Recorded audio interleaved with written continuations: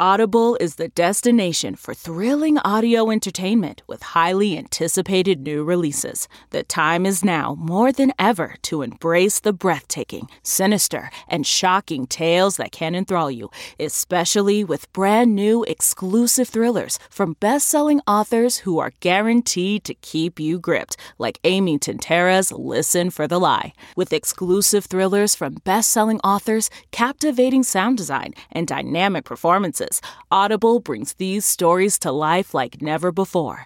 And as a member, you can choose one title a month to keep from their entire catalog. New members can try Audible free for 30 days. Visit audible.com/WonderyPod or text WonderyPod to 500-500. That's audible.com/WonderyPod or text WonderyPod to 500-500.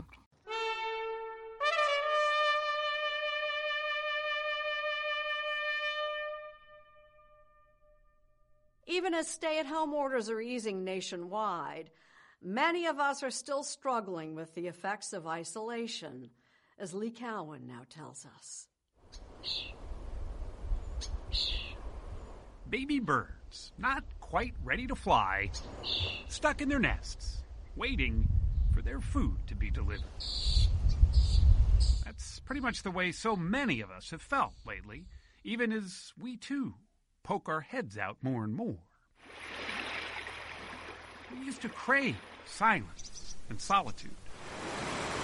Isolation was healing. But as beautiful as all of this looks, chances are most of us would trade peace for other people right about now. Human beings do not like to be alone. Jack Fong is a sociologist at Cal Poly Pomona. We're not taught to cope in solitude. We're taught to cope with people. We're taught to interact with people to get our validations. And when you're on your own, you have to author your own way out of this. And it's a very scary process. And that's really what this is all about, is coping, right? Figuring out, like you said, we're sort of figuring this out every day. We need to connect again to the body, to the handshake, to the hug. But for the time being, that's not going to happen because our physical spaces have been emptied. And even as they fill up, we're still told to isolate 6 feet apart. Learning how to live in this kind of social straitjacket is kind of a new thing for us. Steve Cole is a genomics researcher at UCLA.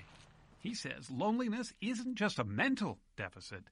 It can be a physical one, too. We're literally more likely to die, more likely to get cancer, more likely to get heart attacks, more likely to get Alzheimer's disease, and more vulnerable to viral infections when we're lonely. Blame what he calls our dinosaur brain. Long ago, being alone meant being a pretty easy lunch for something bigger and more powerful. Our brains are wired, he says, to see isolation as a threat. And what happens when we feel lonely is that dinosaur brain immediately computes not safe, and it triggers these physiological responses that get us ready for injury completely without us thinking about it. So we may not even be aware of this. So even just being alone for a couple of weeks can have a physiological impact. Absolutely. Even being alone for, a few days is enough to do it. But isolation doesn't have to get the better of you.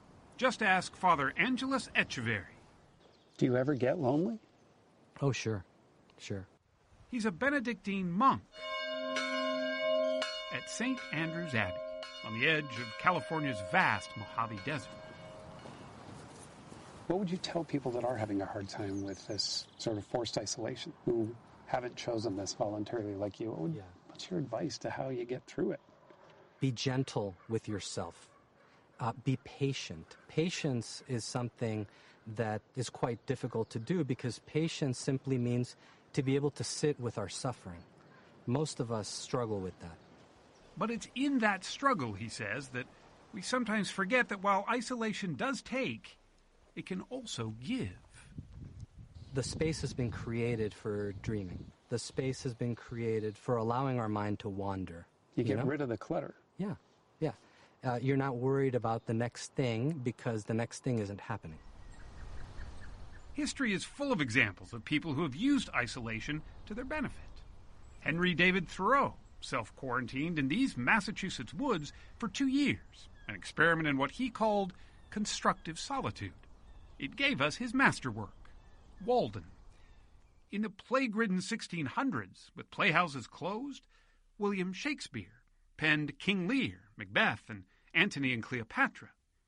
Sir Isaac Newton was stuck at home too when he developed the theory of gravity. All right, boys and girls, let me go to our slideshow for today. So today, now let's face it, Newton, Shakespeare, or Thoreau didn't have this to worry about. I said what? Homeschooling. Or job loss either, like most of us mere mortals. But if we can seize on our isolation as an opportunity, like they did, 75 rides on the Peloton. Even the smallest thing. And I've been making pot holders for the might last empower us to feel a little less alone. So many of you have sent us the ways you've been coping with the lockdown, from sketching to baking to quilting. Carrie Fisher-Pasquale has been typing her way out of isolation. You know, a lot of people are feeling robbed and they're feeling trapped right now. You know, they're feeling so cut off, but there are certain things that you're never cut off from. You know, your spirit, your hope, your ability to encourage other people. She's making greeting cards using old photographs. She types uplifting captions on them like, "Better together," or "Your heart is my home." There's so many challenges, but somewhere in there, there is something that you can be doing. There is a gift in there. And if you can find it, I think that's complete joy. 9-year-old Alex Nagorny found joy. It is called magic. In figuring out how to digitally disappear. 6-year-old Margot Rocchio discovered nature through a camera lens. That's the part I like about this quarantine, but I don't like to not be seeing my friends. And that, at the end of the day, is really how we all feel. We're all grieving the loss of community, even as we begin to step back out. I think once we resolve the physiological aspects of this pandemic, we're still going to have to deal with all the unresolved issues of new fears of the public. Isolation may linger just as long as the virus does. And while it is an unnatural human condition, our experience of being alone could just inspire a new way of living. All crises are opportunities to kind of go back to first principles, decide what really matters, readjust our lives, and lead a life that is fundamentally more nutritious for our spirits and souls. Tomorrow's not promised for any of us. And so, what are we doing today? That's the question. How we live today is what will determine tomorrow.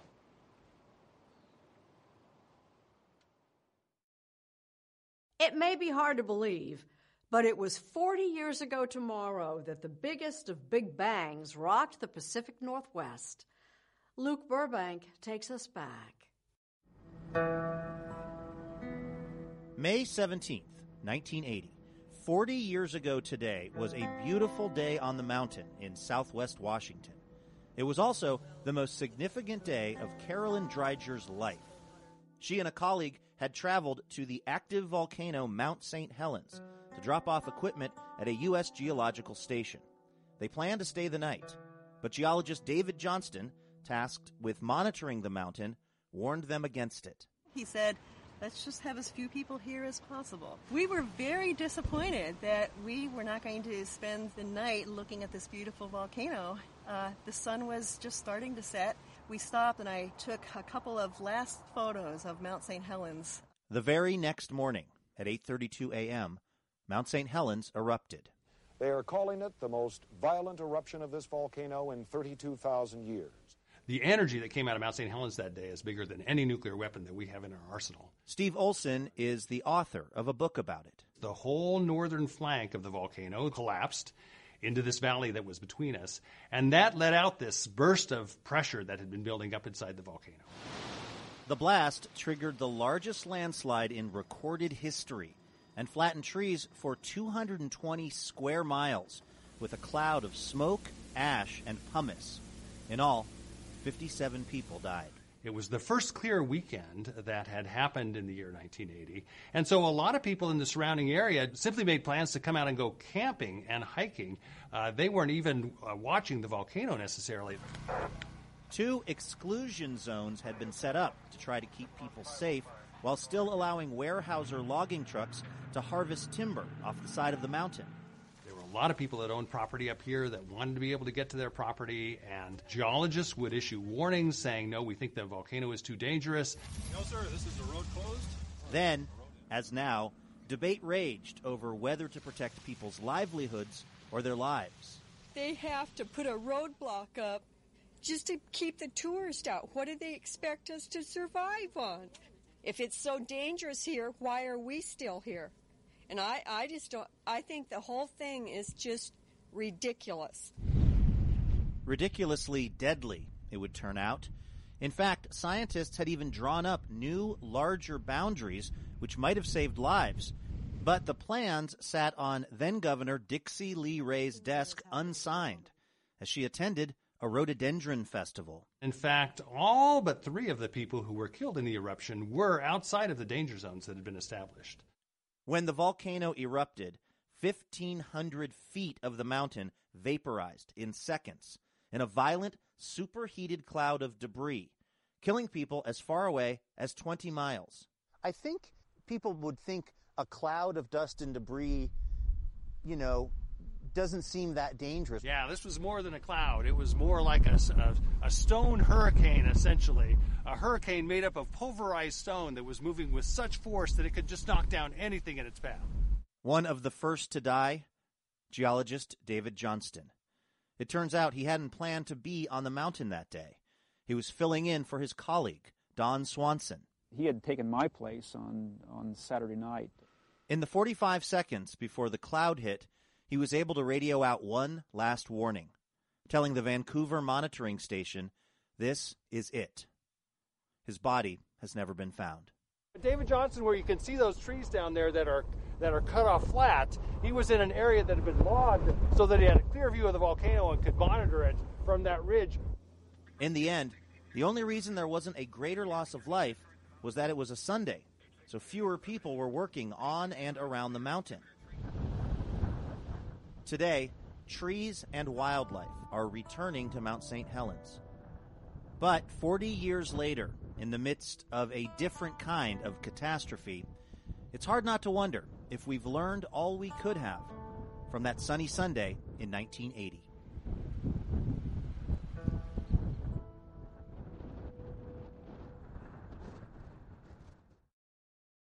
Sunday morning, 24 hours a day. Check out our website. Earlier, Rita Braver told us about the class of 2020 doing without proms and graduation ceremonies. But Steve Hartman has found some determined seniors refusing to take no for an answer. When Gabrielle Pierce's graduation got canceled, her dad, Torrance, was almost as upset as she was. It really just broke my heart, but what do you do? Well, you thought of something. I think I did. I said, well, I guess we have to do it in the driveway.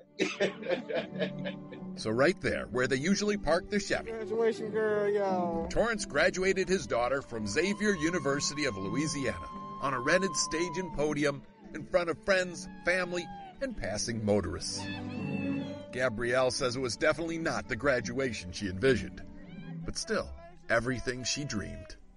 I think it was better than the regular one. Could you imagine that being possible just a few weeks ago? No, not at all. And that's just one of many small miracles we're starting to see across the country.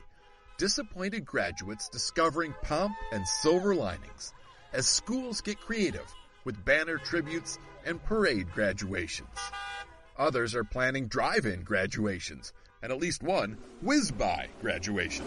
Here in Indianapolis, it's cap and gone. The Speedway hosting a ceremony where kids can cruise the track in their own vehicles, presumably at a reasonable speed, and pick up their diplomas on the way out. It's not the memories they thought they were going to have, but it's something different and unique that they'll probably remember forever. Scott Cumrow is band director at Fergus Falls High School in Minnesota. Here he is playing for his high school's virtual graduation. All 22 parts. It took Scott 2 full days to make this video for his students. And it's educators like him and parents like these who are pulling out all the stops to make this a graduation to remember. And so it's our hope, when these graduates look back in hindsight at 2020, They won't dwell on what was lost, but what was found, and what was left completely unaffected. Moments like this one. Very proud. My father couldn't be much prouder than I am right now of my daughter, Gabrielle. And there's the only graduation speech that matters.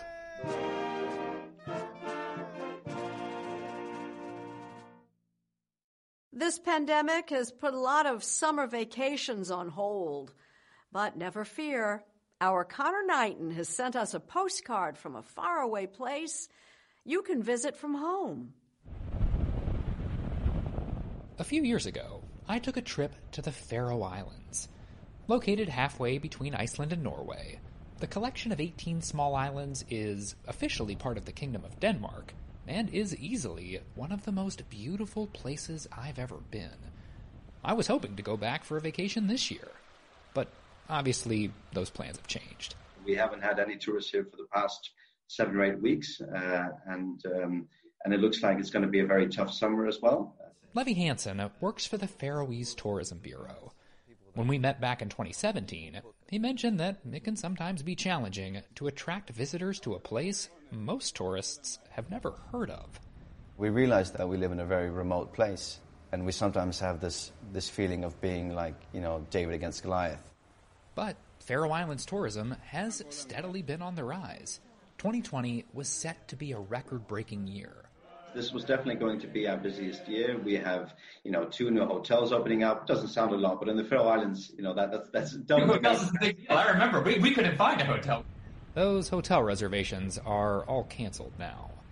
But once COVID-19 completely shut down tourism, Hansen and his team decided that they would serve as the eyes and ears of those who were forced to put their trips on hold. At remote-tourism.com, you can now guide the Faroese Guides. They've equipped themselves with cameras and headsets and have been live streaming hour-long walks. Every minute, a new person gets the chance to direct their movements from home. When you press forward, we move forward. When you press left, we turn left. And when you press jump, well, we jump. Even if you don't get a chance to snag a minute at the controls, it's fun to watch no matter who's in charge. The guides have hopped onto boats. As a virtual tourist, you can ride horses and helicopters. It's a bit surreal, really, to know that you're being controlled by a person in a completely different country, many, many miles away. As you can see, the houses are quite close together. If there's something you want to get a closer look at, running. A press of the button transmits a live instruction to the guide's earpiece. Okay. What's the percentage of helpful versus messing with you? Have people just been making you jump and run left and right? How's that balance? Yeah, we considered that a lot, before we did this. Most people have been very helpful. But there have been a few cheeky people that have, asked us to run and jump a lot, which is also, it's a part of the fun. It's fine. I'm not satisfied until I find some sheep. I was one of those cheeky people. When I got my turn at the controls during one of the tours, I couldn't resist putting Levy through his paces. I'm going to walk forward up this way towards the sheep again, which you can see at the top there. I think it's time to run to those sheep. Okay, you're going to make me run again? Yeah. That's fine. I'm sorry, buddy. I will obey your orders. Left. Good idea. While the guides will often make suggestions about where they'd like you to steer them, if you ask me to turn to the left here, I'll show you a beautiful view of... You're given the final say. The hope, of course, is that some of these online visitors will turn into in-person visitors one day. And really, what better way to show off a destination than to show that, in the Faroe Islands, it doesn't really matter which way you turn. It all looks beautiful.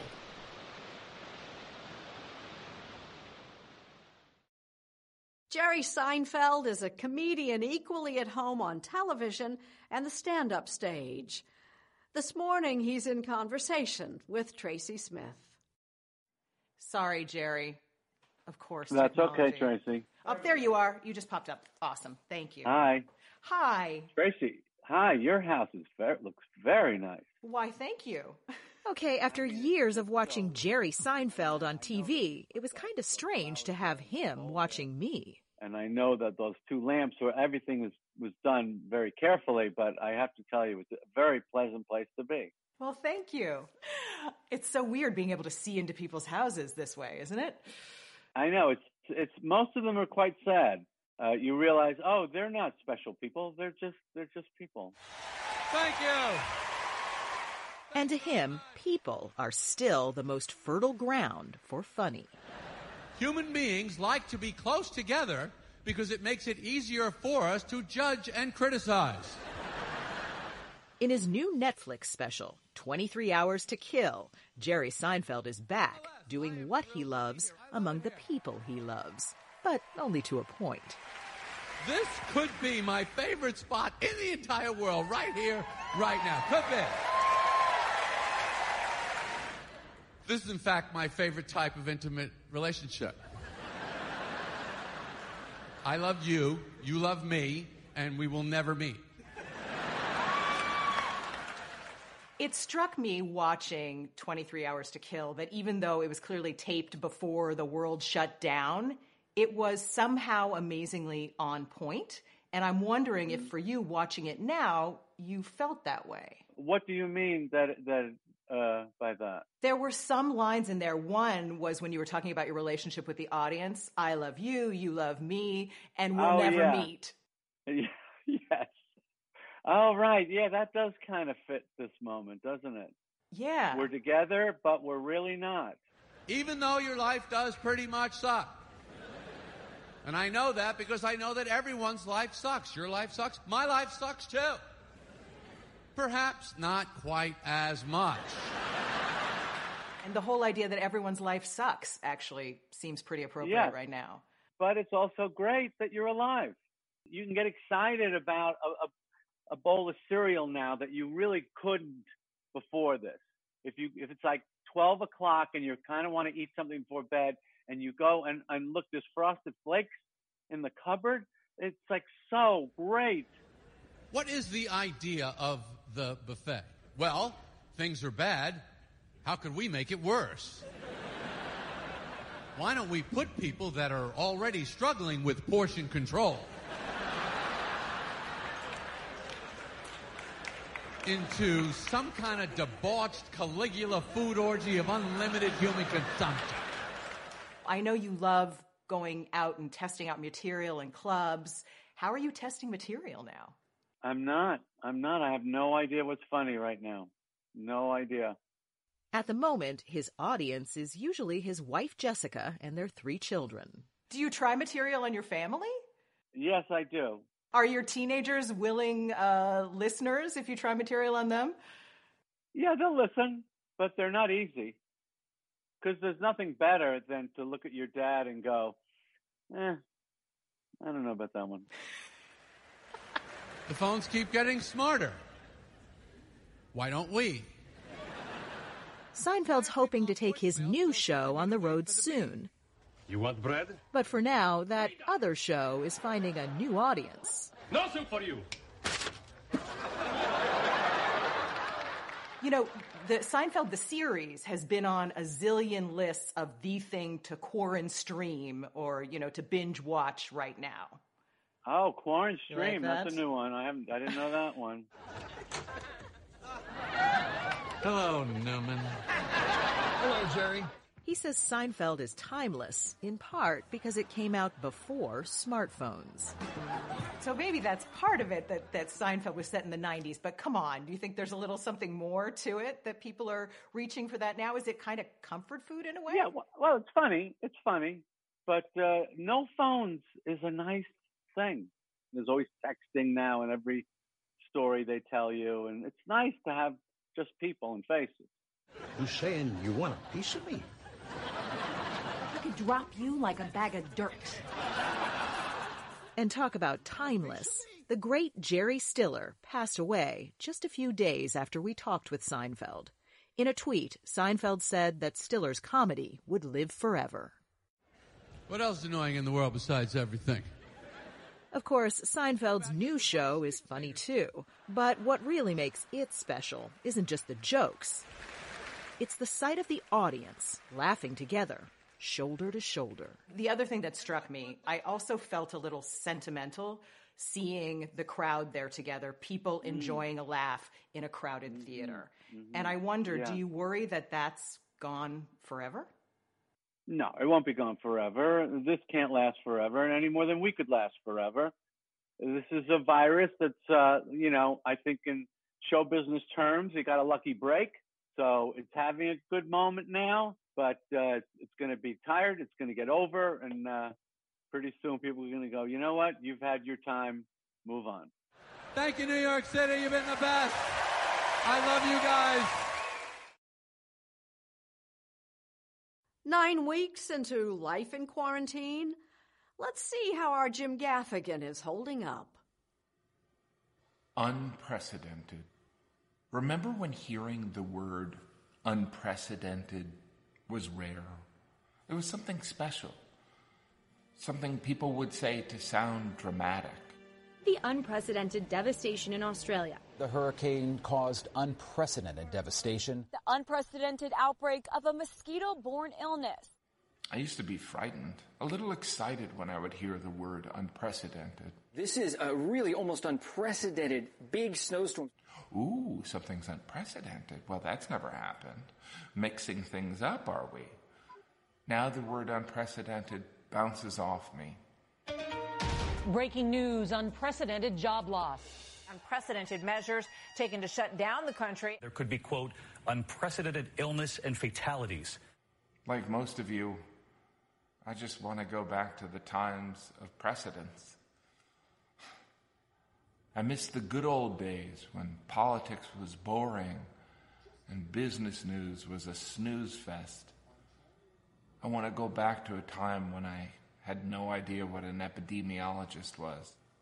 We live in unprecedented times with an unprecedented number of sick people and an unprecedented strain on our healthcare workers, an unprecedented level of unemployment, and an unprecedented number of Americans seeking food assistance.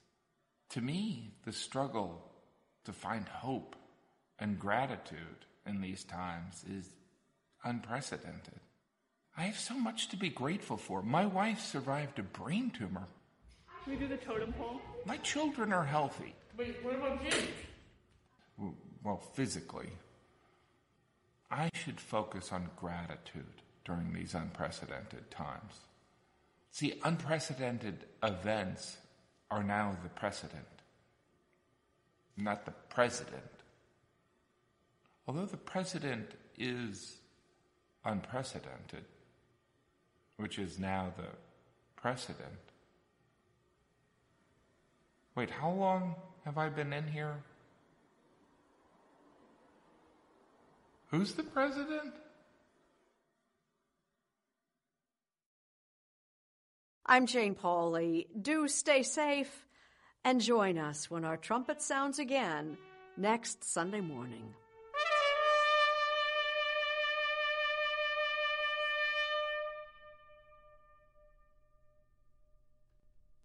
Always on the go, now you can take CBS Mornings with you. Wake up to your daily dose of news and interviews with today's leading figures in politics, business, and entertainment in the CBS Mornings On the Go podcast. It's available every weekday wherever you get your podcasts.